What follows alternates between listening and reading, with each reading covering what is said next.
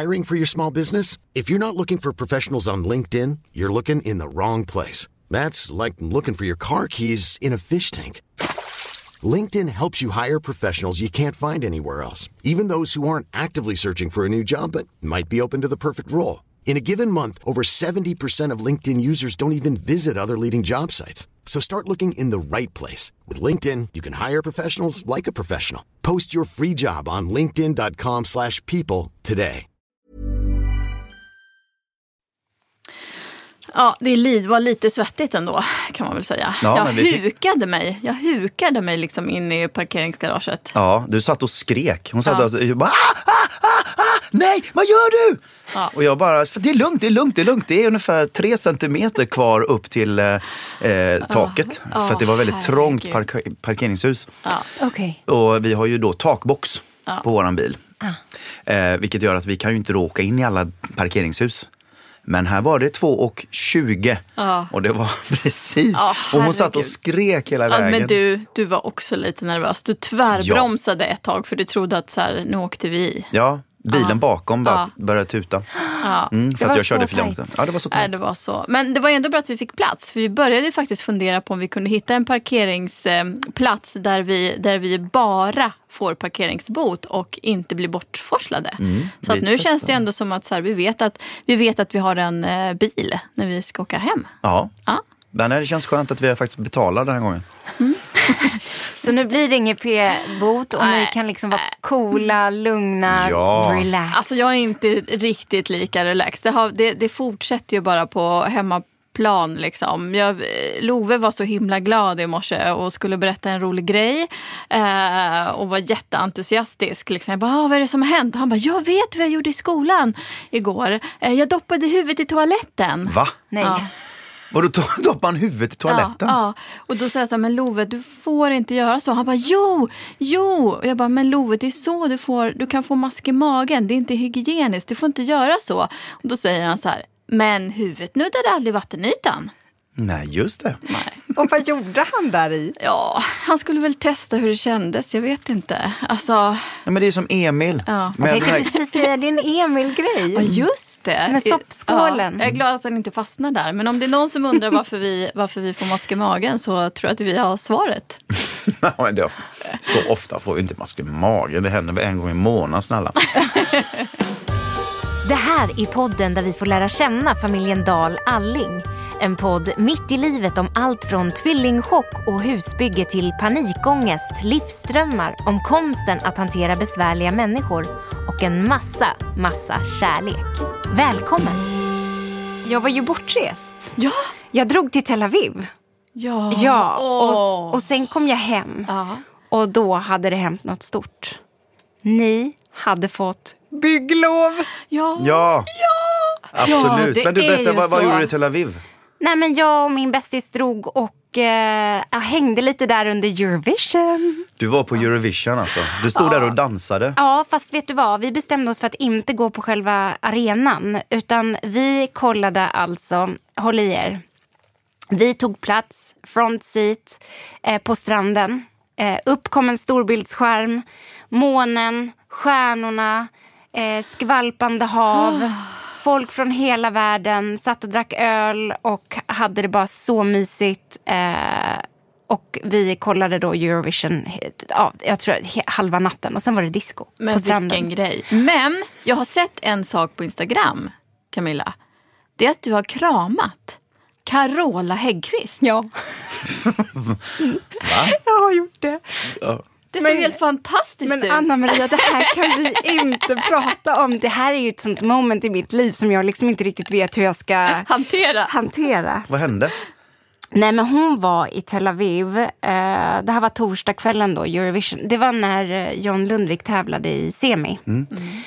På torsdagen där, och då så precis innan tv-sändningen som vi också såg utomhus på en storbildsskärm, så uppträdde faktiskt Carola och Loreen och några andra härliga jättestora schlagermänniskor från andra delar av världen. Och hon liksom kommer ut på den här scenen. Det är ett sånt jubel. Jag skriker, jag blir helt galen. Och så är det Främling och Fångad av en stormvind. Och det är på engelska och det är på svenska. Och jag är i extas. Så när hon ska gå ner från scenen så säger jag, för jag har massa svenska kompisar som bor där. Åkte ju med min bästis och så bara tar jag tag i dem och jag bara, vi måste fram till scenen. Så jag drar alla med mig fram till och liksom så här, alltså jag verkligen tränger mig fram. Jag ska bara fram och jag ska bara krama om henne. Jag ska bara tala om hur mycket jag älskade henne i den sekunden. När man så här kommer fram till scenen och bara, Carola! Carola! Så du förstår. Och hon reagerar, hon bara... Nej, men jag vet inte om hon är van kanske. Hon kanske inte var vaken. Hon kanske... Vem är... Nej, men jag liksom nästan så här sträcker mig fram så att jag liksom får tag i hennes arm. Och sen så ger jag henne en kindpuss och en kram och säger, du var helt fantastisk! Ja, det var också. Och sen så backade jag. Och sen backade du. Ja. Och sen insåg du. Nej, men sen så var det bara så här, vad har jag gjort? Vad hände? Var det där jag? Men vad underbart att det där bor i dig, Camilla. Det är en annan person inne i dig. Som bara måste... Som bara, titta ut. Ja, så jag levde ut någonting helt fantastiskt. Och mina kompisar bara, på riktigt, vad hände precis just nu? Vad var det som hände? Ja, så var det med det. Men apropå Tel Aviv. Ja. Så kom jag ju hem och då hade ni fått bygglov. Ja. Och då var det så att jag köpte en liten grej. Men allvarligt? Ja. Men okej, jag öppnar. Ja. Vad är detta? Ett vitt kuvert med ett rosa band runt. Vad är det vi får? Vad är det vi får? Jag blir alldeles... Men hur gulligt det? Vad är det här? Vad är det här? Nej men titta, att hänga på nyckelknippan till nya huset. All lycka, kram Camilla. Men titta, det är ju det här vakande... precis, det är ju handen öga som kallas... titta. Ja, Chams eller Miriams hand eller Fatimas hand, det heter en massa olika. Men den ska då skydda från allt ont. Och så är det ett litet öga där i också som skyddar. Vad fint. Tack. Ska kramas. Så omtänksamt. Kram. Kram. Carola Lover. Carola Lover.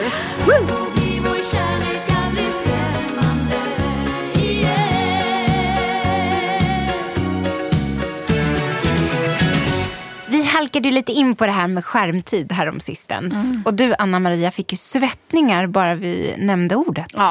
Ja, men om det är någonting som jag verkligen grämer mig över eller gruvar kring så är det barnens användande av data, av internet, vad de tittar på, hur de tittar, när de tittar.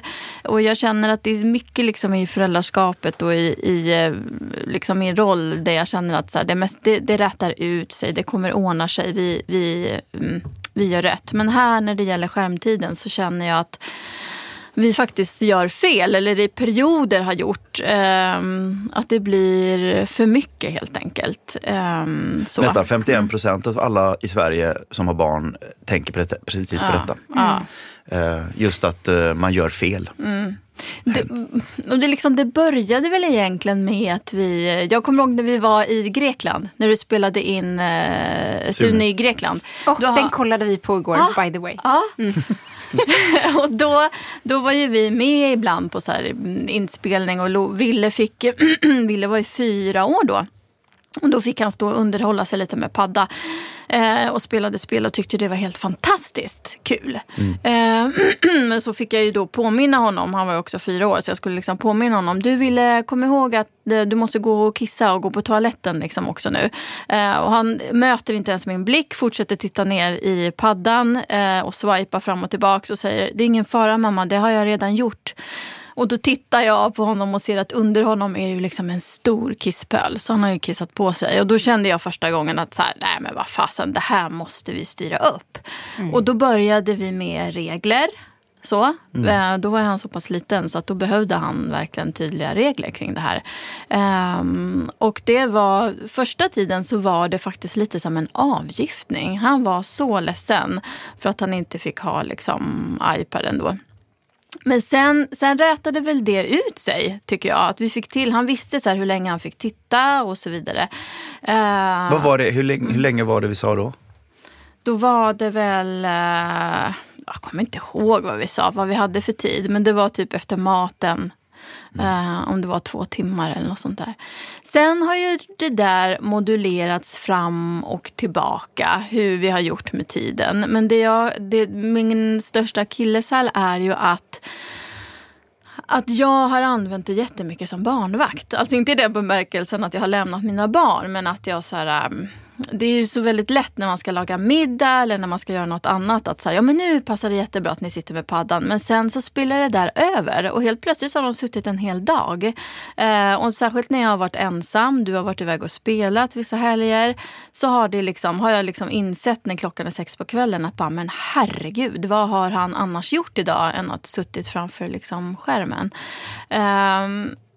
Och det är något som jag gruvar mig jättemycket över. Så. Alltså det är ju en del i det.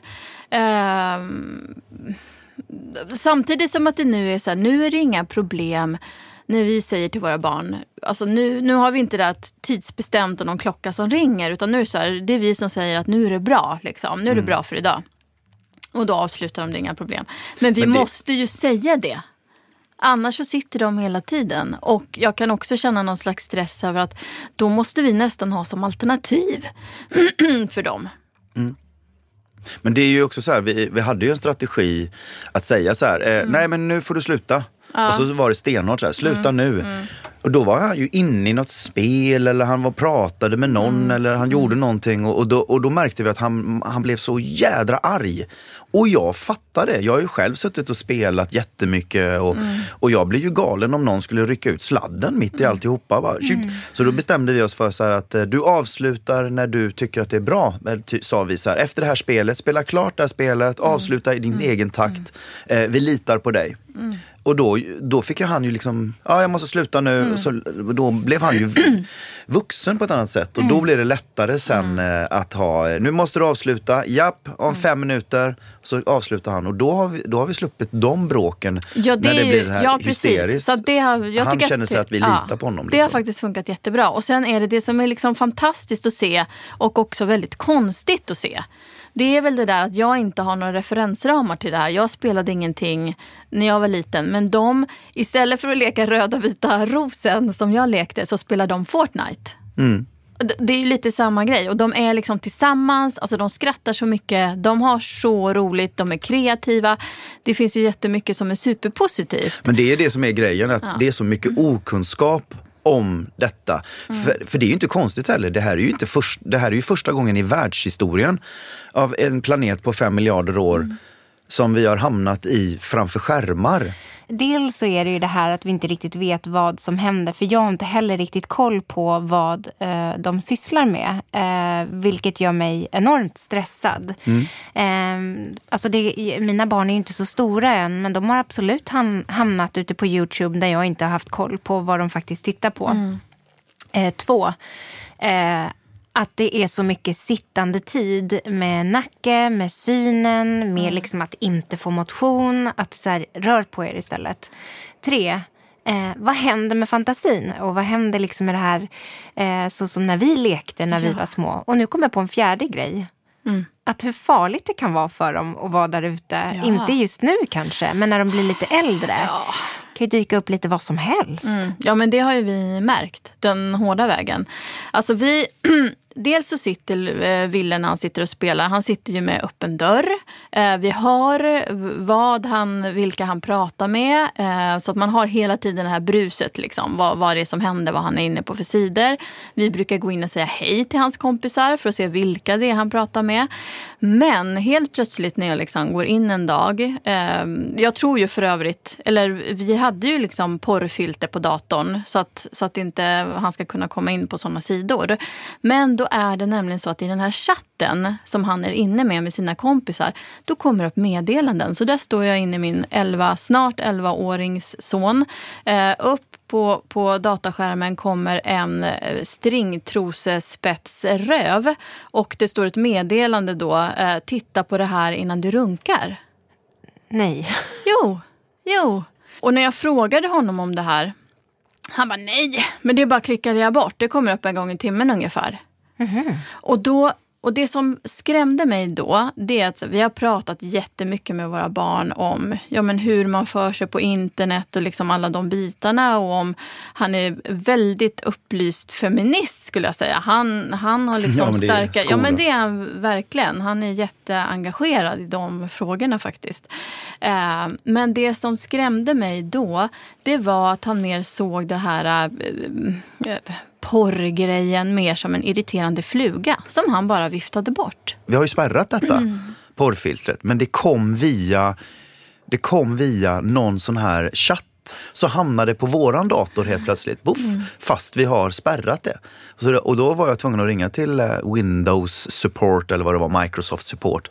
Men de var ju sjukt hjälpsamma. Ja. Det var ju, du vet, det var inga problem. Jag pratade med en person direkt. Vi skärmdelade så att hon gick in och visade så här, tog över min mus och så bara klick, klick, klick, ta bort det här, spärra den grejen, boom, boom, boom, boom. Otroligt hjälpsamt. Men det är så roligt också när man då tror att man är skyddad. Och så är man ändå inte detta. Men då tänker jag så här. Det är klart att det är jätteskönt om man är skyddad. Men jag tänker att barnen någonstans ändå kommer få syn på detta. Ja. Och då handlar det ju mer om hur de ska hantera det. Ja. Så det är kanske är jättebra att det här har hänt så att ni kan ha det här samtalet med Ville, tänker jag. För det är ju så som det är, som du säger. Vi ska lära dem körkortet på internet. Men då måste ju vi som ska lära dem körkortet måste ju också ha kunskap om det. Men jag tycker det är så jobbigt. Jag vet inte ens hur jag ska förklara för mina barn hur man gör barn. Hela den diskussionen, nej. Ja, nej. Det är ju poddvecka, va? Vi får ta långsamt men säkert med Camilla. Alltså jag vet ju hur det går till. Du vet det. Ja, men det. Och jag vet bara inte riktigt. Men det vet våra barn också faktiskt. Vi är ju ganska, skulle jag ändå vilja säga, för se om du håller med mig Morgan, vi är ganska öppna som familj. Love har sagt det någon gång också, att så här, vi är så fria i våran familj. Mina kompisar tycker att sex och sånt är snuskigt, men det är faktiskt helt naturligt. Liksom. De vågar inte ens säga siffran 6. Nej. Men det är ju det naturligaste som finns. Så. Men vi har ju avproblematiserat det ganska, det är ganska så här, för de kommer ju med 4-5 år. Hur blir man till och så vidare. Det är inga konstigheter. Jag kommer ihåg första gången som jag skulle berätta det då för just Ville. Och tyckte att så här, men det här är ju helt naturligt att berätta. Men grejen är den att precis när jag liksom ska förklara det här med snoppen i snippan och allt det där. Jag får en sån skrattattack. Jag börjar skratta så mycket. Alltså jag skrattar så mycket så att jag ligger ner på golvet och gråter av skratt. Så jag vet inte om jag så här traumatiserade, men det var att jag såg mig själv utifrån. Att jag för första gången också insåg, jag är vuxen nu. Jag är vuxen och jag ska berätta om det här för min son. Så att han tittade ju bara på mig och bara, nu vet jag inte vad det var som hände. Men överlag nu så vill jag ju ändå det jag vill förmedla till dem i den här världen som vi lever i, det är att de ska känna sig bekväma med att fråga oss om allting. Alltså är det något konstigt, är det något som händer, så fråga. Och sen så framförallt också lära om integritet. Ja. Det är väl liksom det. Ja, men det är vi jättenoga med att när de pratar med andra människor så måste de ju vara stentydliga med att vara en schysst kompis. Direkt när vi hör att det är någonting som är där. Ja, men du får ju för fan inte bara... Och så säger vi, dissa inte, uppåt puff. Vi måste ju vara råmodeller. Och då måste vi också, tycker jag, ha kunskap om ämnet. Vad det är som sker och varför. För det är en helt ny värld. Och jag tror att vår generation, vi kommer att göra fel. Det kommer bli fel. Det kommer bli massa backlasher fram och tillbaka genom världshistorien med vad sociala medier har gjort oss. Och du sa det här med, du hade 4 olika punkter som du tyckte var jobbigt med det här. Jag har en annan, för det är 5:an. Det är hela sociala medierna, vad det gör med självkänslan. Med hela den här likes-helskottat. Men när börjar de med det, barnen? De börjar jättetidigt. Jag kommer ihåg när Ville skulle göra en YouTube-kanal. Och vi sa, nej, den ska vara stängd. Liksom. Vi ska inte ha den öppen så att allmänheten kan. Utan det är vi familjen. Ja, men då får jag ju bara 3 likes. Det är ju en sån hets. De jämför sig skittidigt med olika skills och skims och allt möjligt på olika. Ja, men han har så snyggt vapen och hans hatt. Jag har ingen sån hatt och så vidare. Nej, jag måste få köpa en hatt. Ja, en hatt. Jag måste ha en... Dans. De köper väl danser också i det här Fortnite? Ja, Ja, de köper en massa olika grejer. Och då vill han ha det för hon har det och han har detta. Jag tror ju att, som du pratade om förut, de här 4 olika, det handlar ju om att få balans på helheten. Internet och spel och sitta på YouTube är fantastiskt också. Det är en sån jädra möjlighet. Ville har lärt sig engelska. Ja. Prata flytande engelska när han var 7 eller vad det var. Så att han och pratade med engelska med en amerikansk kille. Nej, men oj, vilket underbarn. Ja. Nej, men det är jättevanligt. Så det finns ju någonting som är otroligt med detta. Han satt ju när han var 7-8 år gammal, gjorde han ju green screen filmer hemma. Så han satt och tittade på YouTube hur man gjorde green screen. Sen kom han till oss och sa, jag vill köpa en green screen, alltså ett grönt tyg som man spänner upp på en vägg. Ja, men då gick vi ner till en butik och så köpte vi en green screen, alltså grönt tyg bara. Och så satt han och gjorde green screen filmer. För han satt och tittade. Då är ju det kreativt. Det är ju fantastiskt va. Men sen är det ju då balansen med tiden framför skärmen. Hur länge ska han ha? Vi har ju haft det där. Spel får han inte hålla på med så länge. Men han får gärna frottera sig hur han håller på med. Nu gör han ju kuben, kan han ju då. Då får han sitta och titta på hur man gör kuben. Så det handlar ju om vad man gör framför skärmen. Jag tror att vi föräldrar, vuxna, måste gå in och vad har du gjort idag? Sitta och vara med. För annars så blir det ett spel. Om du, Anna, tycker att det är skitjobbigt med att han sitter och spel, så känner han det. Ja. Och det blir en relation, en relationsproblem. Det handlar inte så mycket om datorn framför tiden. Nej. Det handlar om en relation mellan dig och Ville. Men jag tänker att det också ändå handlar lite om tiden. För jag hörde någon hjärnforskare som pratade om det. Och om du sitter för mycket och de här perioderna när han har gjort det, då missar du andra saker. Alltså i din utveckling. Du missar det här sociala samspelet till exempel. Och det skulle jag skulle vilja att vi liksom gjorde ett test hemma hos oss nu från och med ikväll. Att vi liksom en viss tid när det är dags att äta kvällsmackan, då sitter vi och gör det tillsammans. Kanske spela kort, kanske liksom, du vet, att vi umgås på det viset. För nu blir det väldigt lätt att de säger, men okej, nu ska vi sluta spela, jag ska äta min kvällsmacka. Då sätter vi på tvn och så sitter man och kollar. Skulle vi inte kunna göra det? Jo, jättegärna testa det i några veckor. Ja. Jag tror att det kommer bli en avgiftningsvecka först. Och sen så kommer man tycka att det är Jag tror att det går ganska snabbt. För jag tycker ändå, när man har sagt till, eller framförallt när vi är på landet och när vi säger till att så här, nu är det paus och de kan gå ut, så tycker de ju att det är skönt att göra andra grejer. Men det är en liten puck liksom. Men det tar ungefär 20 minuter för hjärnan att hoppa ifrån skärmen och det som har varit i skärmen. Oavsett om det är mobilen eller datorn eller spelet. Så tar det hjärnan 20 minuter att klina sig själv. Alltså själva dopaminet och all den här energin som man får av de här spelen. Och man är så, och man får likes eller vad man nu får. Så här. 20 minuter? Tar det 20 minuter för hjärnan att Men då har du ju redan kollat på skärmen igen. Exakt. Ja, precis. Det är därför hjärnforskarna säger just att du aldrig vilar. Du får aldrig vila din hjärna. Och jag läste någon undersökning att vi vuxna människor tittar på våra telefoner 150 gånger om dagen. Ja, men minst. Och det är då, du tar upp den hela tiden. Ja. Och du fotar och du håller på liksom. Inte bara jag. Nej. Nej, men det är ju det. När man pratar om skärmanvändandet för sina barn så måste man ju titta sig själv i spegeln och se liksom. Men sen är det ju också så här till mitt försvar. Jag jobbar ju väldigt mycket via telefonen, så det är inte så att det bara är att jag håller på att kolla Instagram eller Facebook eller. Men det vet väl inte dina barn? Ja, fast då brukar jag säga så. Mamma har ett sånt jobb som gör att jag jobbar väldigt mycket med mobilen. Så att just nu måste jag svara på det här mejlet eller just nu måste jag bara göra det. Det här är arbetstid för mig.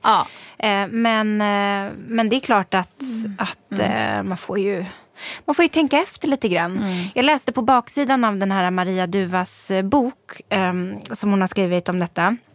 Då skrev hon att idag har i princip alla 10-åringar en egen smartphone. En 10-årig pojke spelar i snitt online-spel 3 timmar om dagen och 15% av alla 2-åringar använder internet dagligen. Ändå frågar vi våra barn hur de har haft det i skolan och vilka kompisar de lekt med. Men inte lika självklart hur de har det på nätet. Barns liv på nätet med chattar, online-spel och sociala medier ser dessutom väldigt annorlunda ut än vårt. Här finns många fantastiska möjligheter såklart, men också fällor i form av utnyttjande, mobbing och näthat. Just det. Det är ju skräcken alltså. Ja, men det är därför vi måste vara där. Vi ska ju inte vara där och sitta och övervaka dem när de sitter och håller på och chattar och sånt. Man ska fråga dem, hur var det idag? Vad gjorde ni? Vilka du pratade med? Vad snackade ni om då? Vad hände då? Vad kul, jaha. Vem var det du pratade med då? Ju mer vi är intresserade och inte säger så här, du får inte, det är jättejobbigt om du, men nu sitter du där igen och så vidare. Utan man måste, för vi vet ju det, de kommer inte sluta på det sättet. Och därför så måste vi gå ner på deras arena eller vara på deras arena. Annars blir det ju en källa till ständiga konflikter och då så kommer ju barnet kanske smyga med saker och ting och inte vilja berätta. Om man är där med dem och engagerar sig i det de håller på med, då kommer de säkert berätta om det har hänt något jobbigt också, tänker jag. Och det är väl det man vill någonstans, att de alltid ska kunna komma till en och berätta om någonting jobbigt har hänt eller om de kanske själva till och med har gjort något dumt. Exakt. Ja, men har man byggt upp den tilliten till ett barn att jag älskar att du är där ute och gör dina grejer och träffar dina kompisar, det är fantastiskt. Men du måste veta att vi är alltid här för dig om du blir utsatt eller om du gör något dumt själv eller någonting sånt. Va? Prata med oss då. Men vi måste ju också prata med dem då. Hur var det idag ute på nätet? Eller hur var det att spela med dina kompisar? Jag brukar gå in och sätta mig ibland och titta på när Ville spelar. Och han är ju sinnessjukt bra när han spelar. Och grejen är, han älskar ju detta. Detta är hans liv. Så att vi möts på något sätt via det här. För att vi vet att han kommer inte sluta med skärmar. Han kanske börjar med fotboll om 5 år, det vet vi inte. Men då är ju den tiden. De älskar ju att spela med dig. De älskar ju det, både Will och Love. Ni har ju skitroligt faktiskt. Ja, det har vi. Men jag som vuxen måste ju sätta reglerna. Ja. Så att man säger, fy fan, jag tycker det här är skitroligt. Det är jättebra, men nu måste jag sluta. För annars så får vi ingen mat och så vidare. Man måste ju hitta den här balansen. Och sen kör ju vi våra barn. Det ska ju vara träningar och så vidare. För vi vet om den där... Alltså jag tror ju på allting är ju så här. Det måste hittas en balans i allting. Och det tycker jag att det gör vi i perioder. Men det är de perioderna när vi inte är i balans. Nej, vi trillar dit. Hela, liksom. Ofta. Och det är det jag tänker på liksom. Om nu Ville älska detta, att sitta och kolla på YouTube, spela med kompisar, prata med kompisar, ska vi då på något sätt döda hans fritidsintresse? Absolut inte. Och men det är ju återigen balansen. Därför att om han... Alltså det var någon gång när vi skulle springa hem från skolan och då liksom suckar han och säger han så här: mamma, jag har så dålig kondition. Och det kan jag känna så här, en 10-11-årig unge ska inte ha dålig kondition. Då har vi ju inte balansen. Vi var ute och sprang 2 kilometer med Ville på somrarna. Ja, men det tycker jag att det är just det. Det är därför jag längtar till hus. Därför jag tycker det är så mycket lättare. Det är för att jag är uppvuxen på landet i hus. Jag har så mycket lättare att liksom, när vi är på landet, då bara kör jag ut barnen. Så här, nu får inte vara inne. Alltså, nu får man inte vara inne, nu får man vara ute. Och då köper de det och hittar på en massa grejer. Men när vi är i lägenheten mitt inne i stan på Söder, då vågar inte jag köra ut dem. Alltså själva. Nej. Så, det gör jag ju inte, utan då blir man ju väldigt mycket inne. Så. Ja, men det är därför jag också kan tänka så, om han inte då hade haft datorn, vad hade han gjort då? Har han suttit framför tvn då, som jag gjorde också? Alltså jag också bara tittade på Charlie Chaplin och Fred Astaire, så att jag ju tittade på hela dagarna. Ja, men nu sitter han ju ändå och pratar med kompisar över hela världen och lär sig engelska. Ja, det är ju jättepositivt också. Men allt det här som kan hända som är så läskigt sen, med uteslutande ur grupper och vad liksom mobbing och att snuskgubbar kan få tag i en. Ja, det är därför jag tror man måste ha skapa en relation med sitt barn som har tillit, där det inte är du gör någonting som jag tycker är så jobbigt. Att man då skapar en så här, jag fattar att du tycker om det här och jag är absolut med dig. När du hamnar i problem, när du ser saker och ting, kom direkt till mig. Så får jag kolla vad det är som händer. Så de känner det här, att de vågar komma till oss. Och jag som vuxen menar så här, det ska vara nolltolerans, och vi måste lära alla våra barn i skolan, på nätet, lärare, överallt, så ska vi sätta upp en tydlig gräns. Inga negativa kommentarer. Och ser vi en negativ kommentar, ta bort den. Ta bort den. Den ska inte vara där. Därför att den kommer vara där forever. Och där måste vi vuxna, så går vi in och ser, men shit, vad är det här för jävla skitkommentarer? De här ska du ta bort. För att det är ju vårt vardagsrum, mitt sociala min sociala, som Instagram och Facebook, det är mitt sociala vardagsrum. Kommer det in 4 pers och är elaka mot mina barn, bort, ut, där är dörren. Och det ska det vara på sociala medier också. Där måste vi lära med kunskap om hur vi stärker civilkuraget, stärker varandra och stärker barnen att komma och prata med oss. Men jag tänker också att skolan har ju också spelar en väldigt stor roll här. Ja. Och jag blir jätteglad när jag har pratat med Ville om. De har ju ett helt ämne en gång i veckan i skolan som heter EQ och står för emotionell intelligens. Där de faktiskt tar upp och pratar om sådana här saker. Så de är ju väldigt medvetna därifrån också. Vilket liksom underlättar när man pratar om det hemma faktiskt. Jag tycker att man ska hitta den där balansen mellan träning och kondition, men också kreativitet, för den är ju där ute. Men också vara stentydlig med regler. För ser man att ens barn inte mår bra av det, då måste man ju ändra. Så att jag ser bara möjligheter, men det måste kontrolleras på något sätt. Jag måste bara säga en sak. Att jag tycker det är så otroligt fantastiskt med den här Facebookgruppen som vi har skapat, familjen Dahl Alling, som liksom är som en förlängning av den här podden, där vi tar upp ämnena som vi har liksom pratat om i podden, kanske går in ännu djupare, men också att människor som är med där ger en sån fantastisk boost till varandra. Har jag en lite dålig dag, då bara klickar jag in där och läser alla fantastiska kommentarer, hur folk peppar varandra. Det finns liksom inte ett ont ord där inne, utan det är bara ren kärlek. Det är underbart faktiskt. Och det är ju lite grann det vi har pratat om idag. Ja. Det är att man väljer sin egna sociala verklighet. Ja. För det finns så mycket konstigheter där ute. Men vi kan skapa vår egen bubbla. Ja. Familjen Dahl Alling söker man på Facebook. Yes, välkomna. Ja, välkommen. Så. Du är poppis idag, Morgan. Ja, men det var för att jag inte stängde av ljudet. Det var mitt fel. Alltså, du är lika poppis varje dag. Bara jag vet. Jag vet. Morgan. Morgan Alling. Sluta, Camilla. Sluta aldrig. Men hörni, nu går snart parkeringstiden ut. Så att nu känner jag att vi börjar röra på oss. En annan fråga som har dykt upp här, förlåt mig i mejlet här, jag bara snabbt så. Det är det här, hur kändes det för Morgan att träffa en tjej som var mer anonym än dig? Jaha, varför fick era barn sina namn de har? Det skulle vara kul att höra om Anna Marias familj, hur de reagerade när de berättade att det var Morgan som hon hade träffat. Ja. Ska vi ta det någon annan gång eller? Vi har inte tid nu, va? Nej, vi tar det nästa gång. Ja. Det får bli våran lilla cliffhanger. Ja. Hörrni, alltid lika härligt att ses. Puss och kram och allt sånt. Hej! Puss, hej!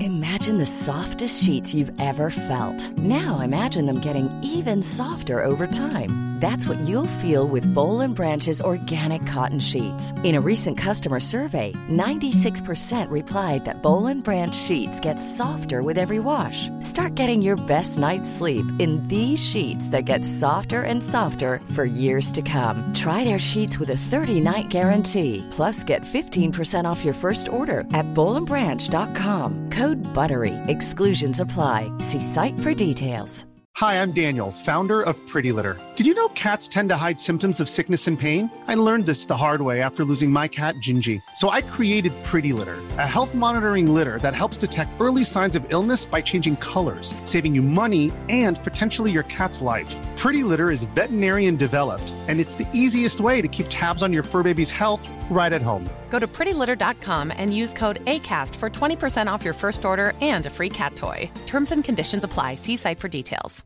Even when we're on a budget, we still deserve nice things. Quince is a place to scoop up stunning high-end goods for 50 to 80% less than similar brands. They have buttery soft cashmere sweaters starting at $50, luxurious Italian leather bags, and so much more. Plus, Quince only works with factories that use safe, ethical, and responsible manufacturing. Get the high-end goods you'll love without the high price tag with Quince. Go to quince.com/style for free shipping and 365-day returns.